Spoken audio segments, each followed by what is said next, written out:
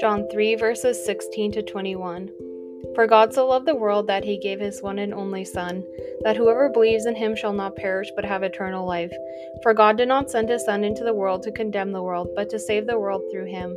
Whoever believes in him is not condemned, but whoever does not believe stands condemned already, because they have not believed in the name of God's one and only Son. This is the verdict. Light has come into the world, but people love darkness instead of light because their deeds were evil. Everyone who does evil hates the light and will not come into the light for fear that their deeds will be exposed. But whoever lives by the truth comes into the light so that it may be seen plainly that what they have done has been done in the sight of God.